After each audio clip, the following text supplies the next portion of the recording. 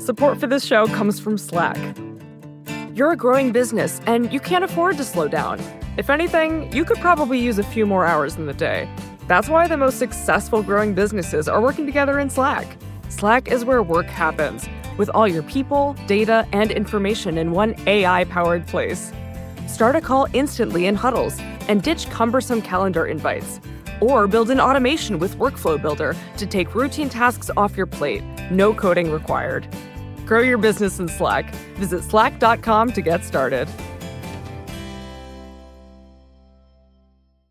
Hi, we're Visible. We're the wireless company with nothing to hide. Seriously. Hidden fees? We don't have them. Annual contracts? Not our thing. Great wireless on just one line? Now that's more like it. Get unlimited 5G data powered by Verizon for just $25 a month. Taxes and fees included. That's right, $25 a month, every month. Sorry, hidden fees. We're just not that into you. Sometimes the choice is just Visible. Switch today at Visible.com. Rate with service on the Visible plan. For additional terms and network management practices, see Visible.com. This week's number, 115. That's how many days have passed since a U.S. company raised at least $25 million in a traditional IPO.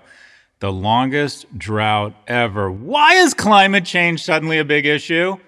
We're all sick of hearing from Greta Thunberg. How dare you?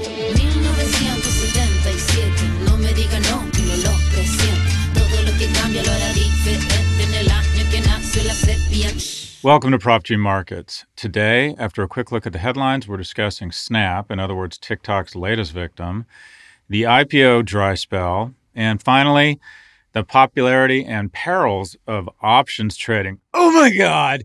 How to tease a show.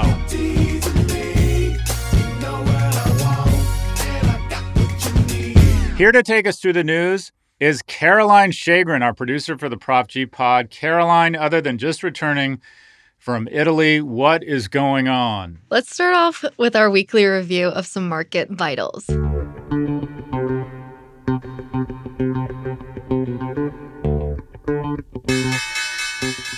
The S&P 500 declined last week. Meanwhile, the dollar remains strong. Bitcoin has been hovering around $20,000 for weeks now, but appears to be settling below that threshold. The yield on 10-year U.S. Treasuries rose again to more than 3.2%, and consumer confidence improved for the first time in 3 months in August. Now, let's take a look at some international news. European energy prices dropped the most in months last week, for two reasons. First, the EU announced it would set price limits on gas and electricity. And second, Europe has already achieved its gas storage goal of 80% capacity, which it aimed to reach by November. Still, energy prices are up significantly since 3 months ago when Russia began restricting supply. Over in China, things aren't looking too hot. The Chinese yuan fell to a 2-year low compared to the dollar last week. The currency is now down 7% year over year. This is partly driven by the dollar's continued rise, but it also reflects China's weakening economy. China's GDP contracted last quarter due to slowdowns in consumer spending, real estate investment, and factory output. And finally, the International Monetary Fund loaned Pakistan $1.1 billion to help the country avoid defaulting on sovereign debt. With food and gas prices up 45% year over year and mass floods destroying crops and killing more than 1,000 people, this bailout will provide much-needed relief to Pakistan. Scott, any reactions? The IMF has been, I think, a very effective organization, and they essentially show up when an economy is on a collapse and say, we will loan you money on behalf of the world, but we're going to ask you to stop printing money, increase interest rates, slow down the economy, experience real pain, and get your shit together, so to speak.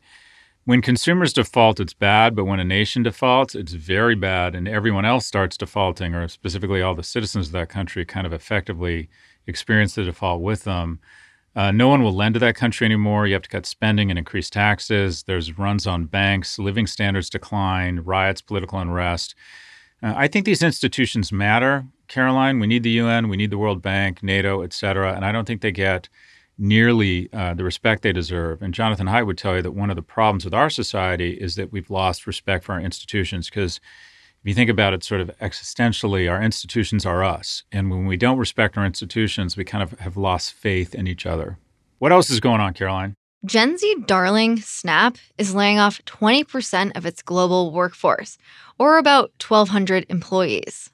Snap claims the layoffs will save $500 million in annual costs, and the social platform is restructuring to focus on community and revenue growth plus augmented reality. Meanwhile, it's killed several projects, including original shows, in-app games, and the recently announced Pixie drone.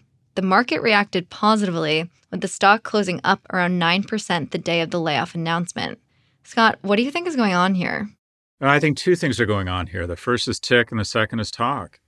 All of these companies, whether it's Twitter or Meta or Pinterest and now Snap, have seen a serious decline in their monthly active users or a slowdown in their growth.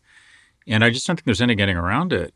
Netflix did to Hollywood what Amazon did to retail, TikTok is doing to the rest of social media, or what social media did to traditional media, TikTok is now doing to social media. The stock of Snap is down 70% year to date. Their Q2 revenues were $1.1 billion. Year-on-year user growth was 18%. That's still pretty good, but it's not kind of the 30 or 40% a year we're used to from social media. Twitter's Q2 revenue was $1.2 billion. Its year-on-year revenue growth was flat at 3%.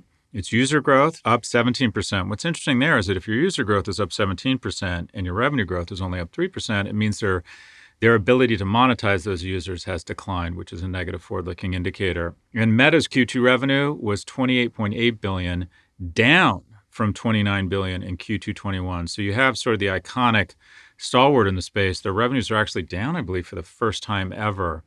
I was even looking at the stock. The stock is where it was 5 years ago. So if you're a Facebook shareholder, you have not experienced this kind of run-up in technology stocks over the last several years. So I just don't think there's any getting around it. I think social media is getting hurt by the red wave, if you will. The red wave, I like that. That sounds like some sort of metaphor for a Southern college team.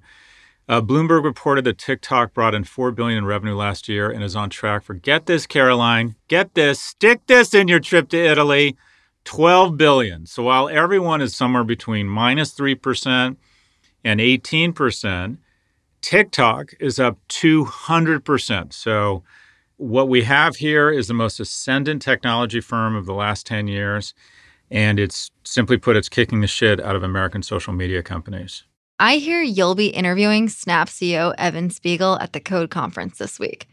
What are you going to ask him? What moisturizer he uses. I find him dreamy.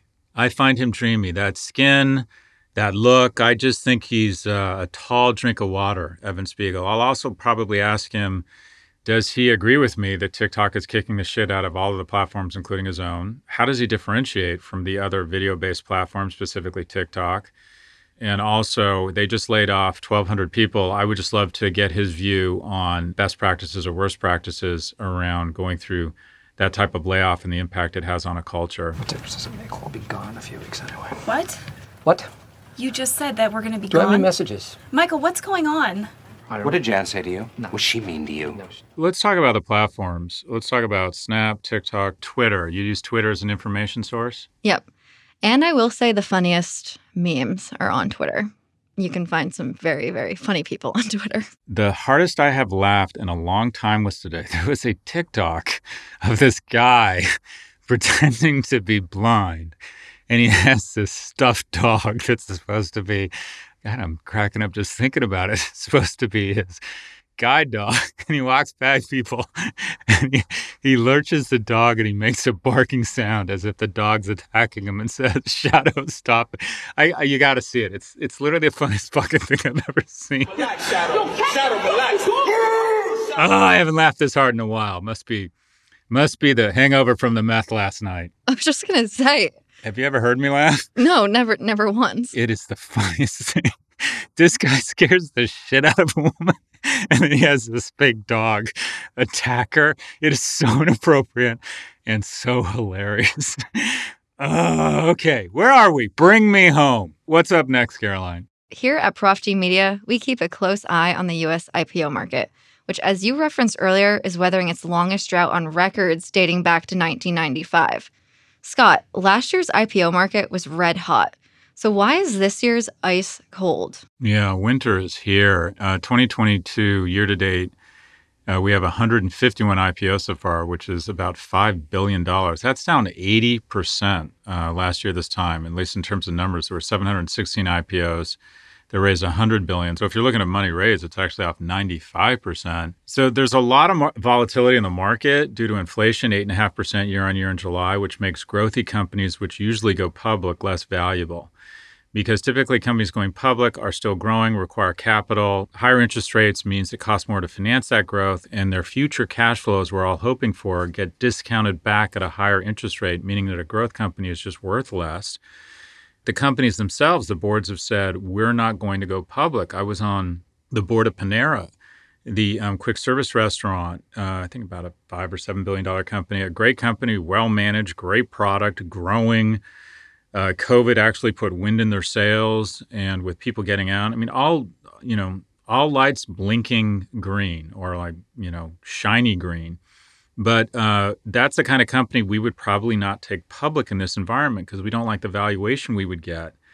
Companies will wait for a better market to go public because that first print in the public market sets a pretty strong tone for the company. It's a branding event, and also to a certain extent, the next 1 or 2 years kind of anchor off that initial print on the day of the IPO. 120 companies have actually withdrawn their IPO filings so far this year, and that is they were planning to go public, and then when they saw the price they would get in this market, they said, we're going to wait.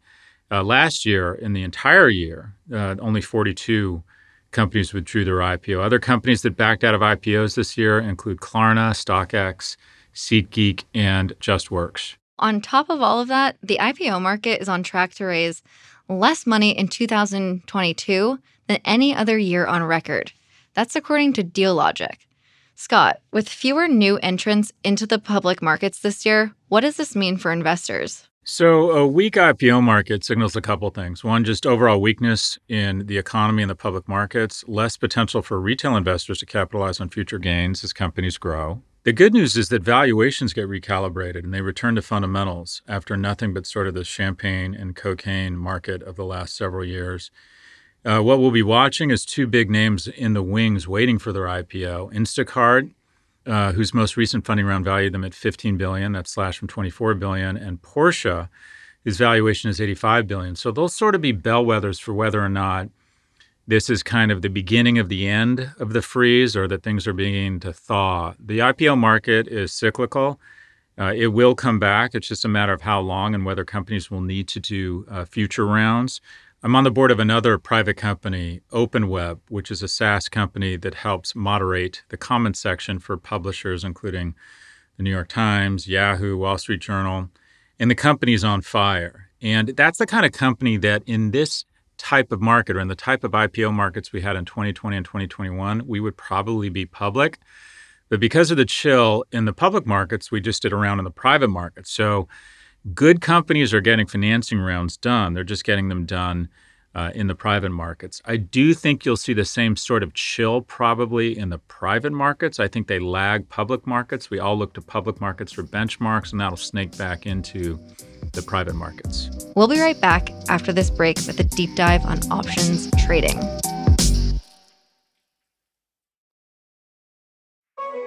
Support for this podcast comes from Grammarly. Writing is something that we do every single day. From an informal text conversation with friends to sending those all-important email to clients, people need to understand what you are trying to say. Thankfully, Grammarly is a trusted AI writing partner that saves your company from miscommunication and all the waste of time and money that goes with it. Grammarly is more than just a grammar check. It can help generate AI prompts or even help you strike the right tone and personalize your writing based on audience and context.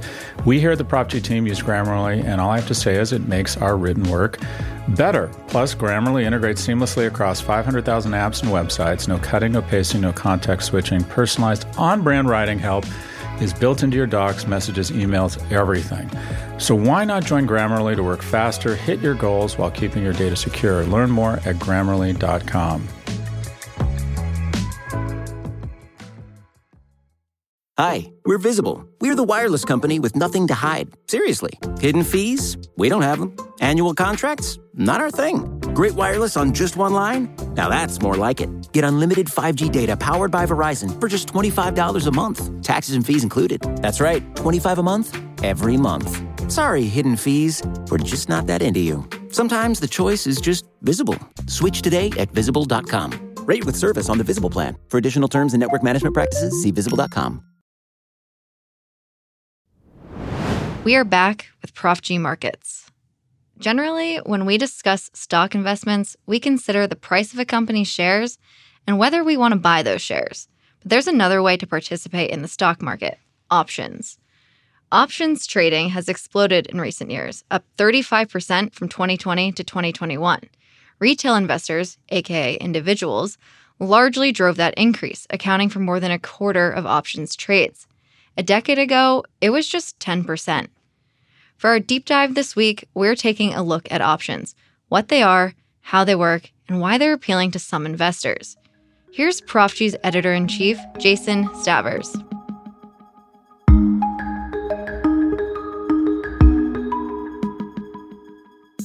An option is a contract between two parties. The contract gives one party the option to buy or sell a security from the other party in the future at a specified price. There are options on all kinds of securities, including stocks, but also commodities and currencies. And there are two kinds of options: a put, which is an option to sell a security, and a call, which is an option to buy one. Typically, investors buy call options when they think a security will go up in price, and put options when they think the security will go down. Both kinds of options have what's called a strike price, which is the price the option holder can buy or sell the stock, and an exercise date, the date the contract expires. Take Microsoft. Microsoft is trading at about $250. What if you think it's going to go up this month? You can buy a call option on Microsoft with a strike price of $260 and an expiration in late September. You pay a small amount of money now, perhaps $1 for that option, and now you have the right to buy Microsoft for $260 at the end of the month. Now, that's not worth much to you today because Microsoft is trading at only $250. And if Microsoft finishes the month at $250 or anywhere below $260, the contract expires and you don't make any money. But if Microsoft goes over $260, you can exercise your option, buy the stock for just $260. Then you can keep it, or you can sell it for the higher market price and pocket the difference. Now, a put works the same way, except that you buy the right to sell Microsoft at, let's say, $240. So if the stock goes to $230, then you can buy a share on the market for $230, and then the person who you bought the put from has to buy it from you at $240. And so you pocket a $10 difference. But why would someone want to buy an option instead of just owning the stock itself? Options on commodities have been around for thousands of years. The Greeks had an active market for olives futures, the Japanese had a commodities exchange based around the rice harvest, and farmers and merchants used these contracts to hedge their risk. A farmer, for example, could sell futures on his olive crop before he even harvests, which ensures that he's going to get a set amount of money even if the demand for olives is soft that year. Now, he gives up some upside, but he gets security in return. Now, options contracts on stocks have a somewhat less noble history. They originated really as a way to gamble on stock prices without having to come up with the capital necessary to actually buy them.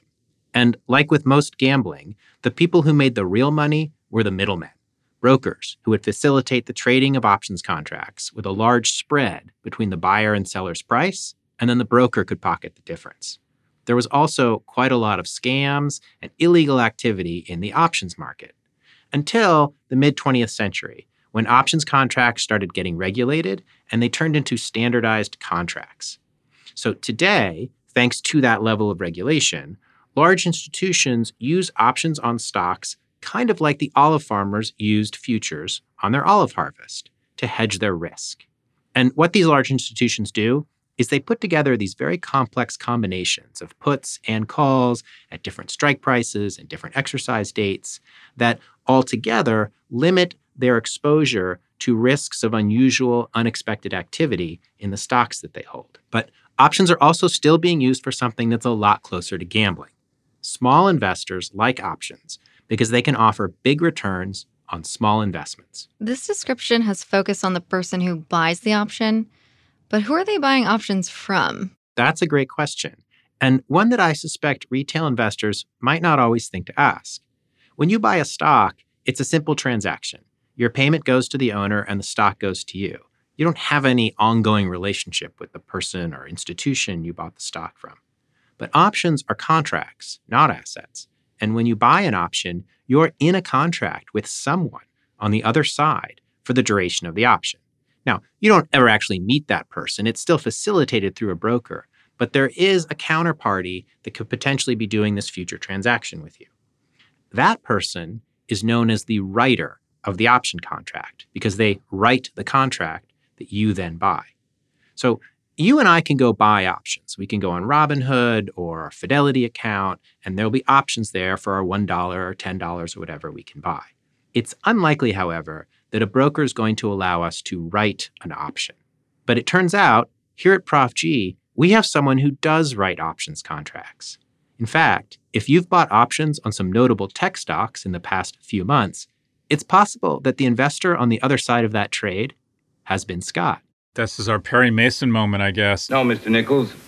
You didn't kill Thompson. But you did, Mr. Wells. Yes, I killed him. I write options. I started doing it about 18 months ago. And the reason I started doing it was something I have learned or finally learned is the importance of diversification. In 1999, I was, or at least I thought I was, financially secure. And then by March of 2000, I was no longer financially secure because of the dot-com implosion. In 2007, crawled my way back. By 2009, I again was no longer wealthy. And the reason why was I was way too concentrated in a small number of assets or asset types or type of stock. So when tech went down 80 or 90%, I lost 80 or 90% of my wealth. So I'm not going to make that mistake again.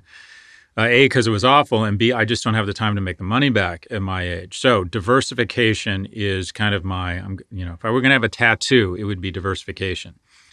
But if you have a lot of Airbnb, which I do, and has gone up a lot, which is a really good problem, the question is, well, how do you diversify? What I do is I write calls out of the money. So if Airbnb is trading at $100, I'll write a call that expires in a month at $120. Now, I might get only $1 or $2 from you in premium, and if it goes above $122, I've given up some upside. But because I own the underlying stock, I've given up upside, but I don't lose money. I just lose the potential gain if I had just held the stock. I get a small premium. I do it every month, and over the course of a year, I get $20 or $30 in premium. Some will result in some months where I give up some upside, but I sort of hedge my downside. Now, what's happened in the markets? One, the new entrants into the markets are young people who like the idea of buying options, not writing them. Two, even if they like the idea of writing options, they usually don't have the margin capacity. What does that mean? Because there are black swan event potential here, and that is, say you write an option, a call at $100, and the stock goes to $200. That means the writer of the option owes that person $100 for every contract that he or she sold. The person who writes the option has to have a lot of margin coverage, meaning they have to have a lot of stock or a lot of cash in an account. Most people do not. So again, that reduces the number of people who could potentially write options. In addition, a lot of institutional investors, specifically hedge fund managers, are prohibited in their investment documents from writing options because it is a very risky strategy. So what do we have here? We have an influx of demand from new retail investors that love options, want to get rich quick. We have a risk profile that eliminates a lot of people, or a margin profile that eliminates a lot of potential supply. And we have a lot of hedge fund investors that can't be in the market. I believe this creates asymmetry, where in order to get someone to write you an option, because there aren't that many people who can or are willing to do it, they have to offer a great deal of premium, meaning that to be on the writing side of options, I believe, puts you on the right side of the trade, meaning you get an asymmetric amount of premium. Now, don't try this at home. If you write options, you should have economic security because a black swan event can happen and you can lose a lot of money. And if it's more than 5% of my net worth, I don't do it. So I plan and model out black swan events. The bottom line is the less sexy a strategy, the better the strategy. What's not that sexy? To invest in an ETF or an index fund that's low cost, and then ignore it for 10 or 20 years. That usually has the best outcome. As a matter of fact, one of the best performing set of investors, dead people. Specifically, there was research that showed the portfolios of people who had passed away outperformed the S&P. Why? Because dead people don't trade. They just hold stocks.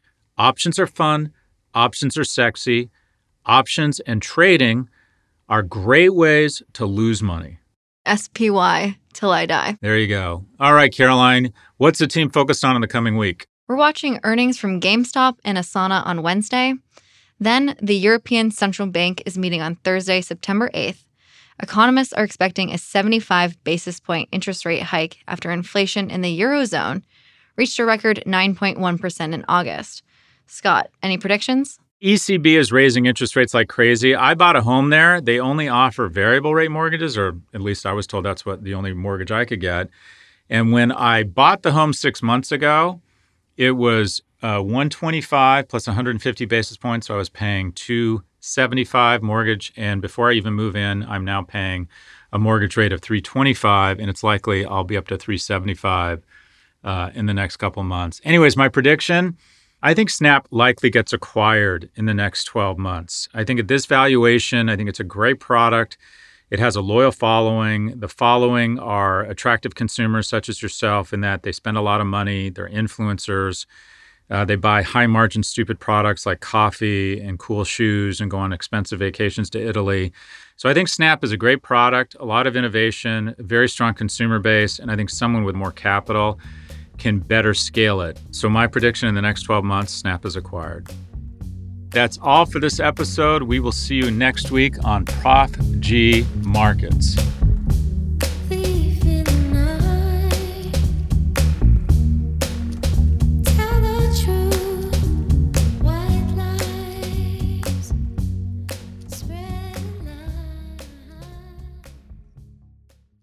Hi, we're Visible. We're the wireless company with nothing to hide. Seriously. Hidden fees? We don't have them. Annual contracts? Not our thing. Great wireless on just one line? Now that's more like it. Get unlimited 5G data powered by Verizon for just $25 a month. Taxes and fees included. That's right, $25 a month, every month. Sorry, hidden fees. We're just not that into you. Sometimes the choice is just Visible. Switch today at Visible.com. Rate with service on the Visible plan. For additional terms and network management practices, see Visible.com.